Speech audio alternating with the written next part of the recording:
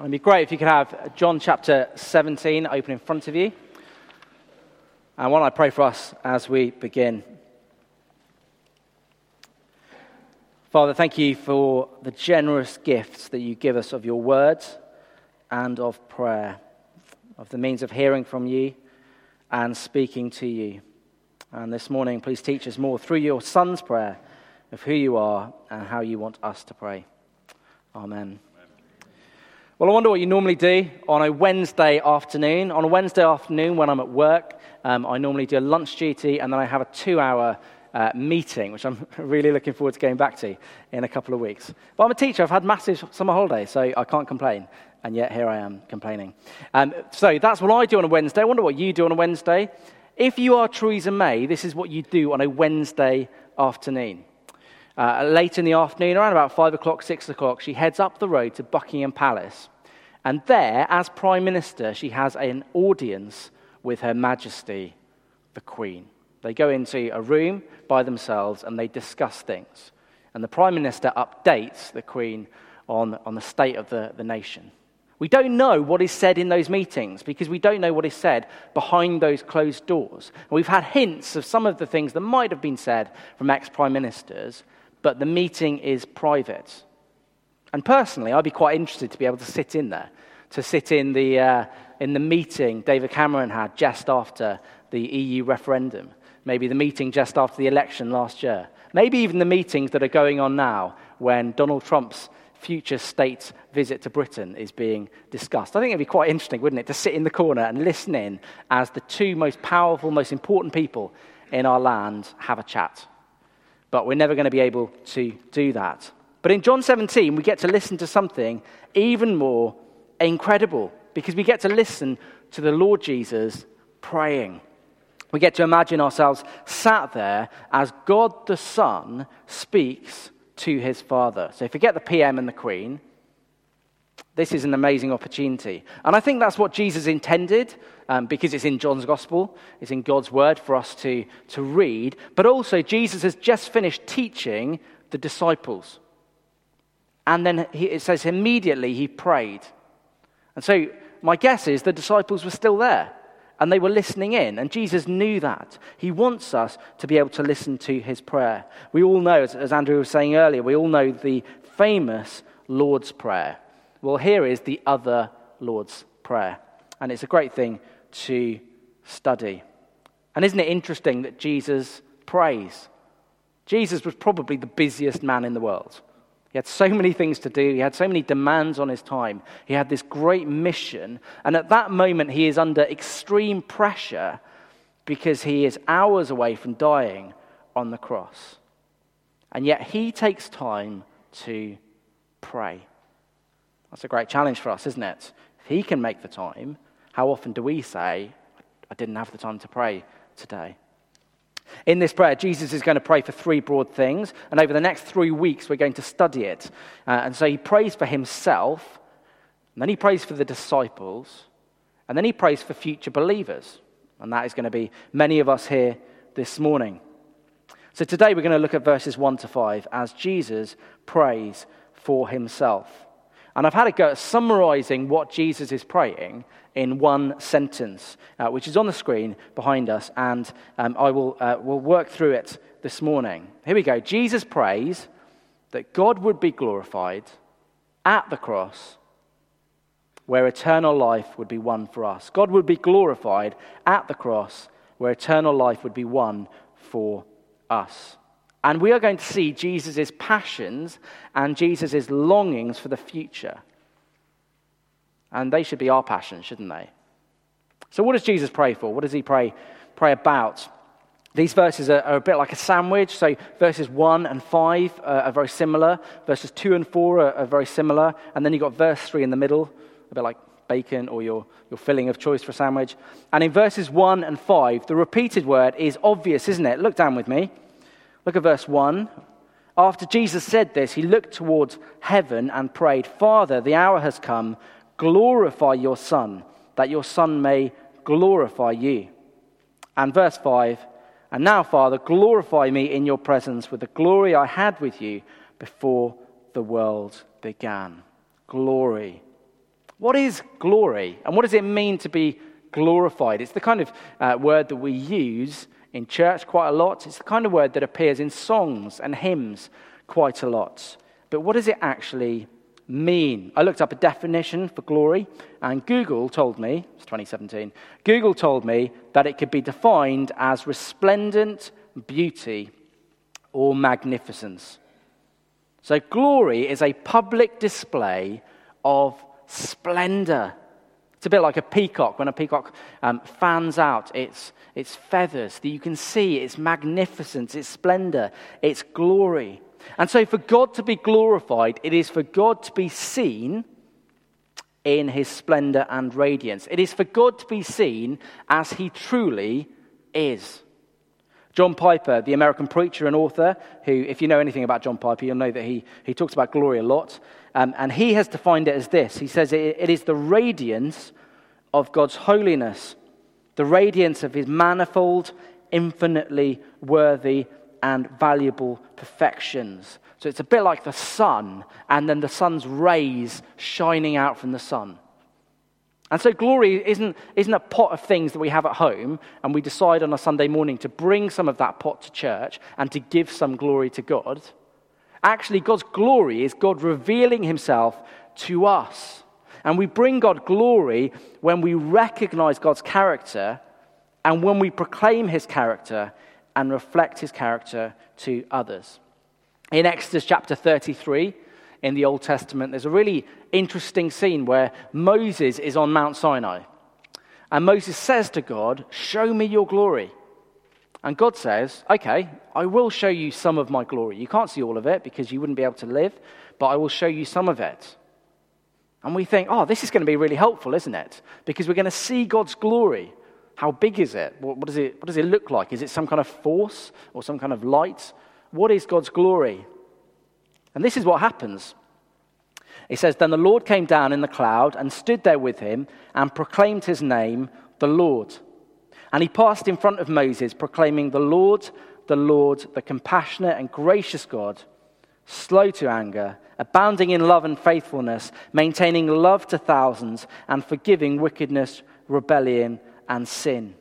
Yet he does not leave the guilty unpunished. He punishes the children and their children for the sin of the parents to the third and fourth generation." Do you see what happens? Moses says, "Show me your glory," and God says, "Okay." And then the thing that is focused on is the words that God speaks. And what does God speak about? He speaks about his character. He says that he is compassionate, gracious, slow to anger, loving, faithful, just. And so when Jesus is praying in John chapter 17, "Glorify your Son, that your Son may glorify you," his prayer is that the true character of God would be revealed, so that everyone would see it. That's different, isn't it, from the way that we function? I got this book this week off Amazon. I saw an interview about it, or listened to an interview about it on Radio 5 Live a couple of weeks ago. It's called Selfie. It's not a how-to manual. It is. The tagline on it is "How we became so self-obsessed and what it's doing to us." It's by a journalist called Will Storr. He's not a Christian, but I think he probably says some interesting things about the rise of taking selfies and social media and the pressure that people are putting on themselves to promote themselves. And what often happens, and this is from my own personal experience, is this: we try to bring glory to ourselves by presenting something different from our actual reality, from our real character and identity. And the reason why we do that is because, unlike Jesus, it would be a nightmare, wouldn't it, if our true character was revealed to our friends and our family and our colleagues and all those people on Facebook. That would be terrible. So we present an airbrushed version of ourselves to the world around us. Jesus can pray that he and the Father would be glorified because the character of God is perfect. And God made this world, and as his creations, we need to see his character. Is Jesus being selfish here? Because if I just said to some of you afterwards, if I got a group of you together and I said, "Look, I want you to glorify me," then you would say that's crazy, that's egocentric, that's selfish. But the thing is, I'm not God. I'm not God. There are 7 billion human beings on this planet. There is one God. There is one God who made this world and deserves all of the glory. God doesn't need us. Don't take away from this the fact that God is desperate for our glory. And so God is just up in heaven, just waiting for us to glorify him through singing and talking about him. And he's just sitting there, so insecure, he just needs the glory. That's not how it works. Actually, it is the best thing for us to glorify God. Because it is when we glorify God and we see who God is that we become truly human. Jesus prays that he and the Father would be glorified, that their character would be perfectly revealed to the world. But how is that going to happen? When is that going to happen? Well, the clue is in verse 1. So have a look back down at verse 1 with me. There's 2 words there that tell us. Jesus prays, Father, the hour has come. That's the clue, the hour. And this phrase, the hour, if you know John's gospel, you'll know that it's come up a few times before. So in John chapter 2, Jesus is at the wedding in Cana, and they've run out of wine, and his mother Mary comes to him and says, can't you do something? And Jesus says this, he says, Woman, why do you involve me? My hour has not yet come. And then John, as narrator in chapter 7 and then in chapter 8, he says about Jesus, he says, this thing happened, but Jesus' hour had not yet come. But then in chapter 12, something shifts. And Jesus seems to realize that his hour, whatever this hour thing is coming closer. So in John chapter 12, Jesus says, the hour has come for the Son of Man to be glorified. Now my soul is troubled. And what shall I say? Father, save me from this hour? No, it was for this very reason I came to this hour. Father, glorify your name. So we see that the hour is coming and Jesus is troubled by it. What is it? John chapter 12, verse 32, Jesus says, when I am lifted up from the earth, I will draw all people to myself. He said this to show the kind of death he was going to die. The hour represents Jesus' death on the cross. And it's no surprise, is it, that Jesus' soul was troubled by it, because he knew he was going to face, in a few hours after he prayed this prayer, the most gruesome death known to the Roman Empire at the time. The Roman Empire, they were pretty good at killing people. And this was the most gruesome death they could come up with. And it would be preceded by mocking, by beating, by great suffering. And worst of all, it will involve taking the sins of the world, experiencing the punishment of God, and separation from his Father. And Jesus knows this is coming, and it says his soul is troubled. But here in chapter 17, verse 1, Jesus says, Father, the hour has come, glorify your Son, that your Son may glorify you. For you granted him authority over all people, that he might give eternal life to all those you have given him. Jesus prays to the Father that the Father's will would be done, and that Jesus the Son would carry through the mission to go to the cross, and God would be glorified. It's a reminder to us, isn't it, to not take Jesus' death on the cross for granted. I'm guessing some of you will be like me, that you were brought up in a Christian home. Maybe you were brought up going to church. Maybe you've been a Christian for a while. And it's so easy, isn't it, to say the phrase, Jesus died on the cross. You go and do some work with a children's group and we tell them, Jesus died on the cross for you. We're talking to our non-Christian friend about it and we say, well, I believe Jesus died on the cross. And the phrase just slips out so easily. Well, do we take it for granted? Do we forget the sacrifice that it was for the Lord Jesus, that when he knew he was going to die on the cross, he was troubled. He was facing it with horror. And yet he went there. Jesus prays in verse 1 that he and the Father would be glorified, and then tells us the cross 2,000 years ago outside Jerusalem would be where that would happen. I don't know if you watched the World Athletics Championships a couple of weeks ago, held in London. Athletics is a bit of a strange sport for me. I don't know if I'm like you in this, that when the championships are on, so the Olympics or the World Championships, I could just talk for hours about it. I get totally obsessed by it. And I could talk to you about relay handover techniques and the correct angle of descent of a javelin and things like that. And then for the rest of the year, I have absolutely no interest in athletics whatsoever. That's just the way it goes. But just before the World Championships, the BBC did a show called The Heroes of Super Saturday, Jess, Mo, and Greg. And I guess most of us will remember that Saturday when in a period of 44 minutes, in a Saturday in 2012, we won 3 gold medals in the athletics. Never happened before in the same day. And it was at London. Greg Rutherford, first major championship medal. Mo Farah and his speed on the last lap. And then, do you remember Jessica Ennis running through the line, arms out, looking up to the sky? Those were their ultimate moments of glory. They've done a lot of other things in their careers. They've had a lot of other successes, but I'm guessing those were their moments of glory, their ultimate moments of glory. And one of the things that makes it their moments of glory is that it was so public. Thousands of people in that stadium, millions of people in their home nation and around the world watching them. Ultimate moment of glory. The death of Jesus was the moment of God's ultimate glorification. It was a public moment, wasn't it? Jesus is lifted high on a cross for everyone to see. If you'd been in Jerusalem 2,000 years ago, you could have gone up to that hill outside the city and you would have seen a man hanging there on a cross. But why is it the moment of God being glorified? Because it is the moment that God's character is perfectly revealed. At the cross, we see God's love revealed, don't we? Because we are God's enemies. We've turned against God. We've rejected God. We've said to God, do you know what, God? You made us, but we don't want you in the picture. We're God's enemies. We deserve God's wrath.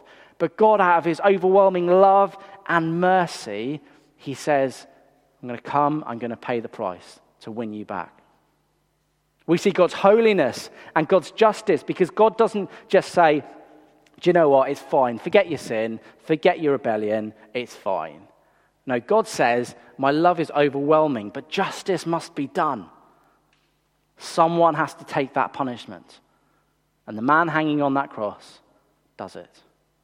We see God's sovereignty, don't we? We see the fact that God's amazing plan is being worked out. Even the final details of Jesus' final hours were prophesied about, were predicted hundreds of years earlier.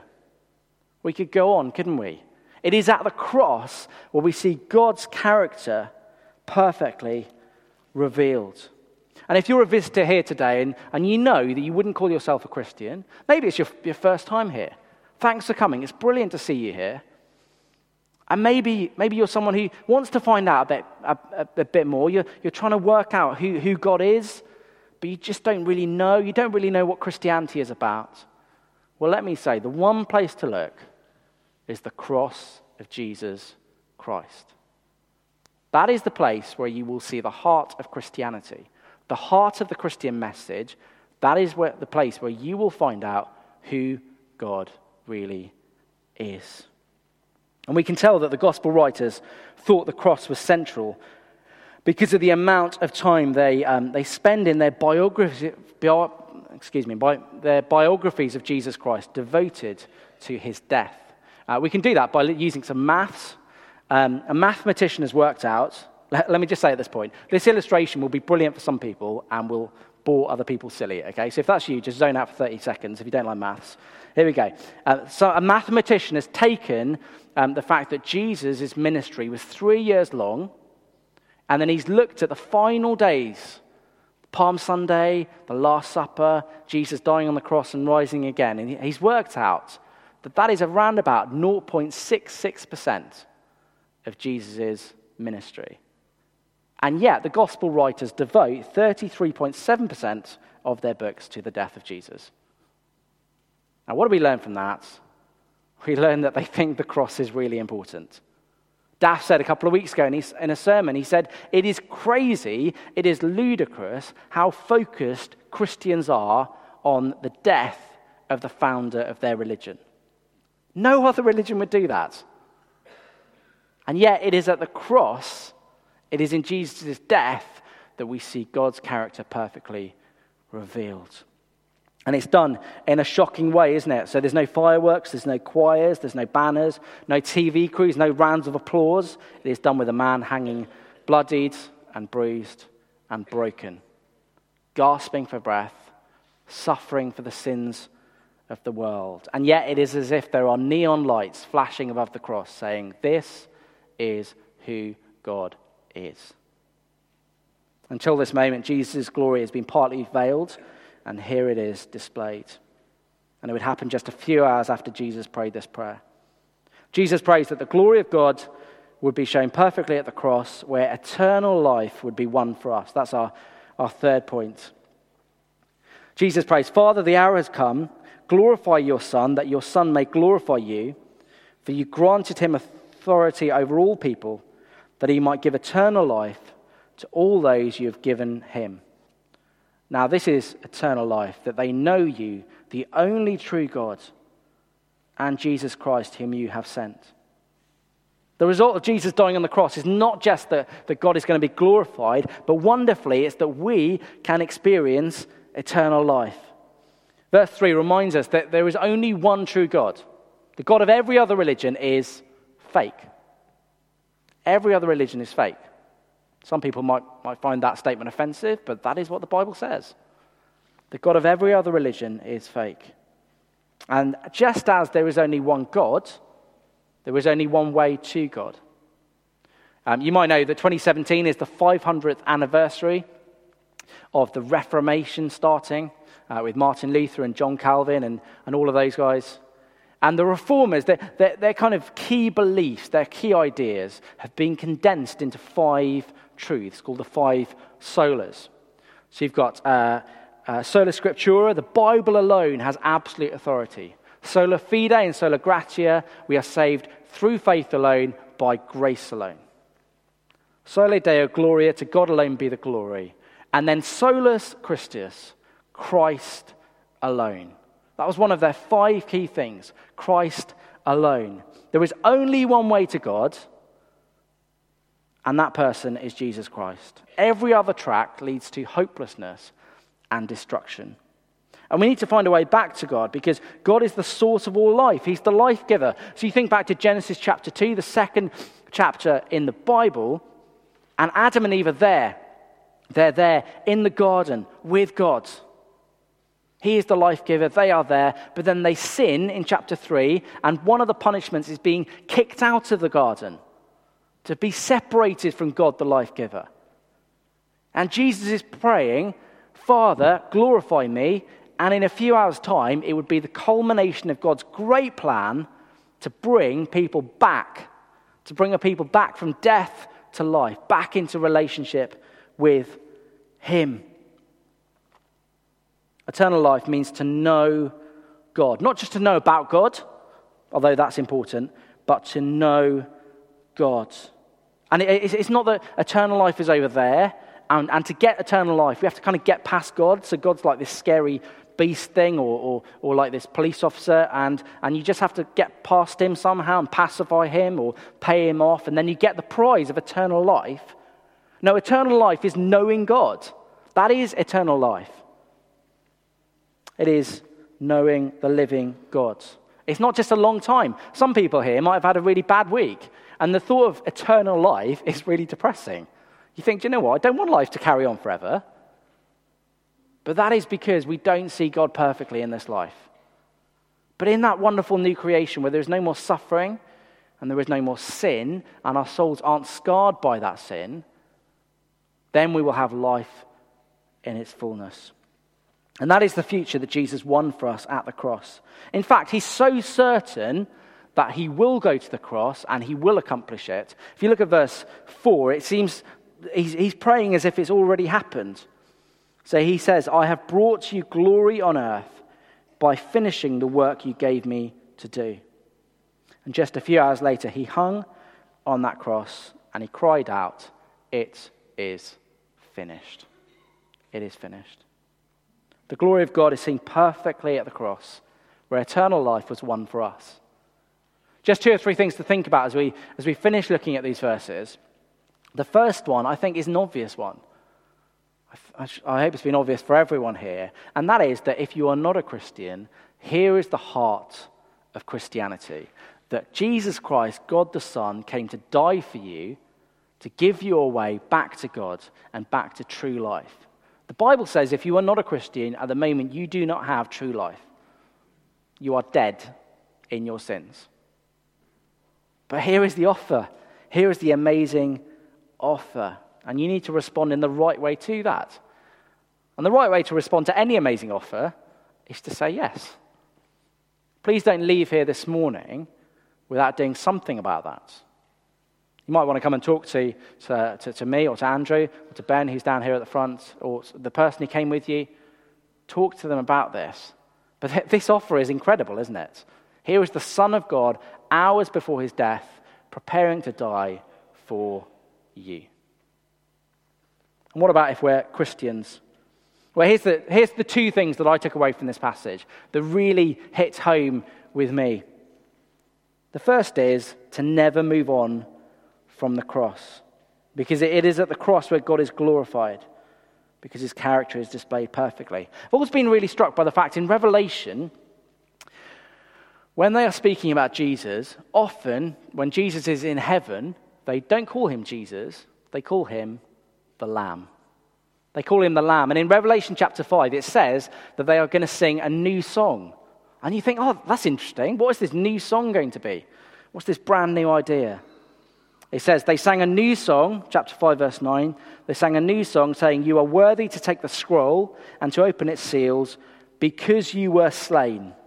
And with your blood you purchased for God persons from every tribe and language and people and nation." Do you see that in heaven, Jesus is praised for being the Lamb who was slain at the cross? In heaven, they are singing about Jesus dying. And the message is clear, isn't it? It is to never move on from the cross. Never move on. Our daughter Sophie is about to start school, primary school. It's all very exciting. She's tried on her school uniform about 15 times now, and it still fits, which is great. And she will start off, and she'll go into reception, and then, God willing, she'll go into year 1 and year 2 and year 3, and then up into secondary school and GCSEs, unless the government has completely changed everything, which they probably will have, because I'm a cynical teacher. And then who knows what after that? She will keep on moving on. Please do not think that the cross of Jesus Christ is like foundation-level Christianity that we move on from. That when you become a Christian, you do some kind of course with someone from the church, and they explain about Jesus dying on the cross. Or maybe that's how you become a Christian, and you hear about it, and then you move on. Maybe with the really young ones out there, we talk about the cross. But once you're a mature Christian, you move on to much bigger and better things. That is not the gospel. That is not what the Bible teaches.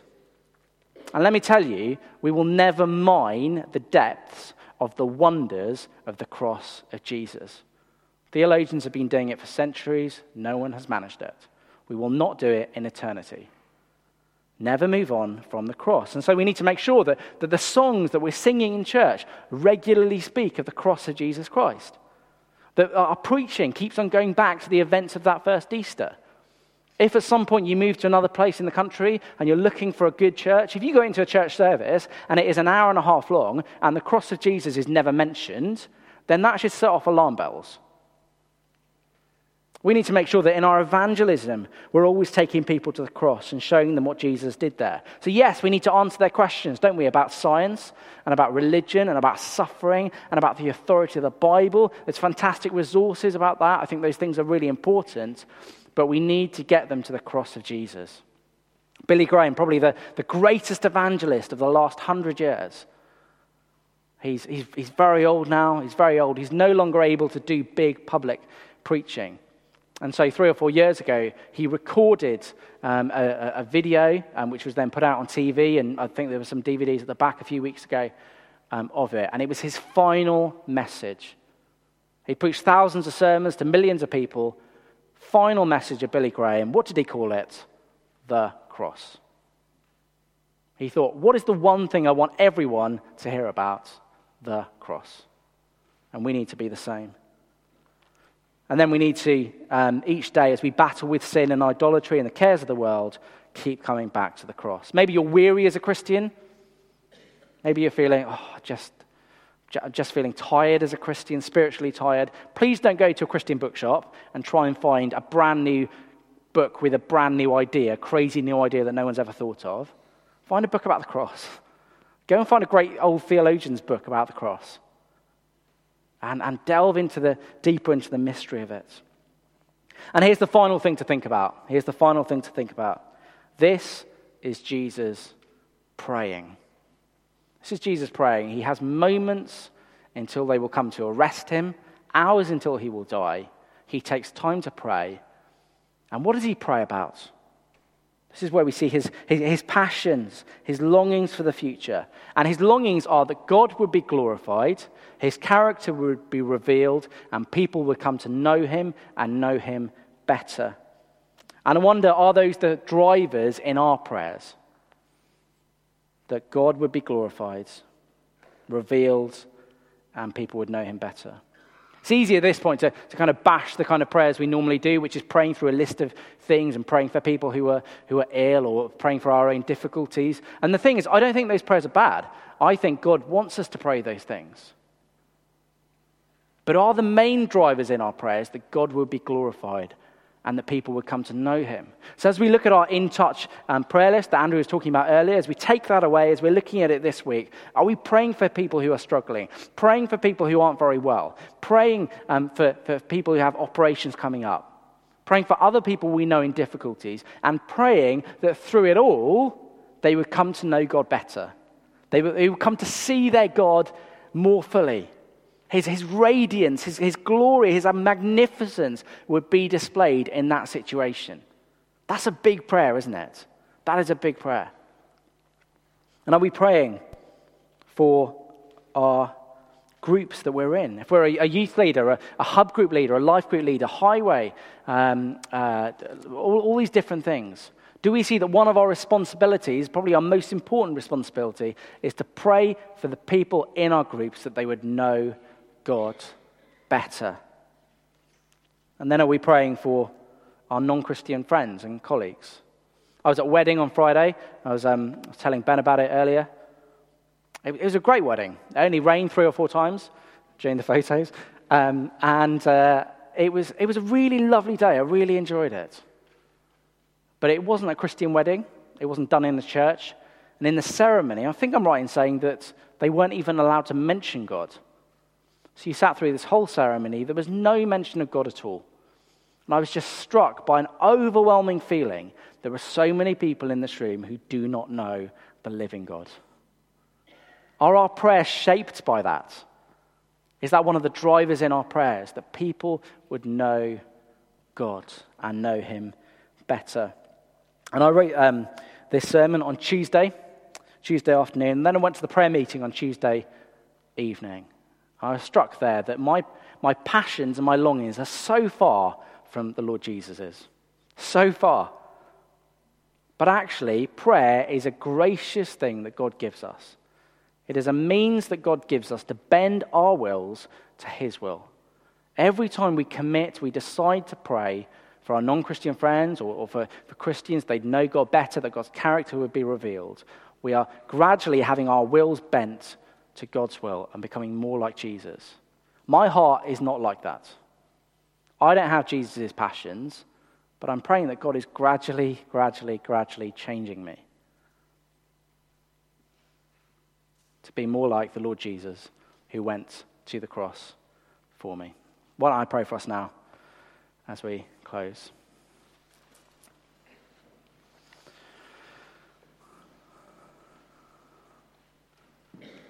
Father, thank you for those times we've had on Tuesday evenings praying, and thank you for that couple of week period we've got coming up where we will pray together in a more focused, intense way. But Father, we say now as we stand here this morning, that I can speak for myself, and I'm guessing for lots of us, that our prayers are not what they should be.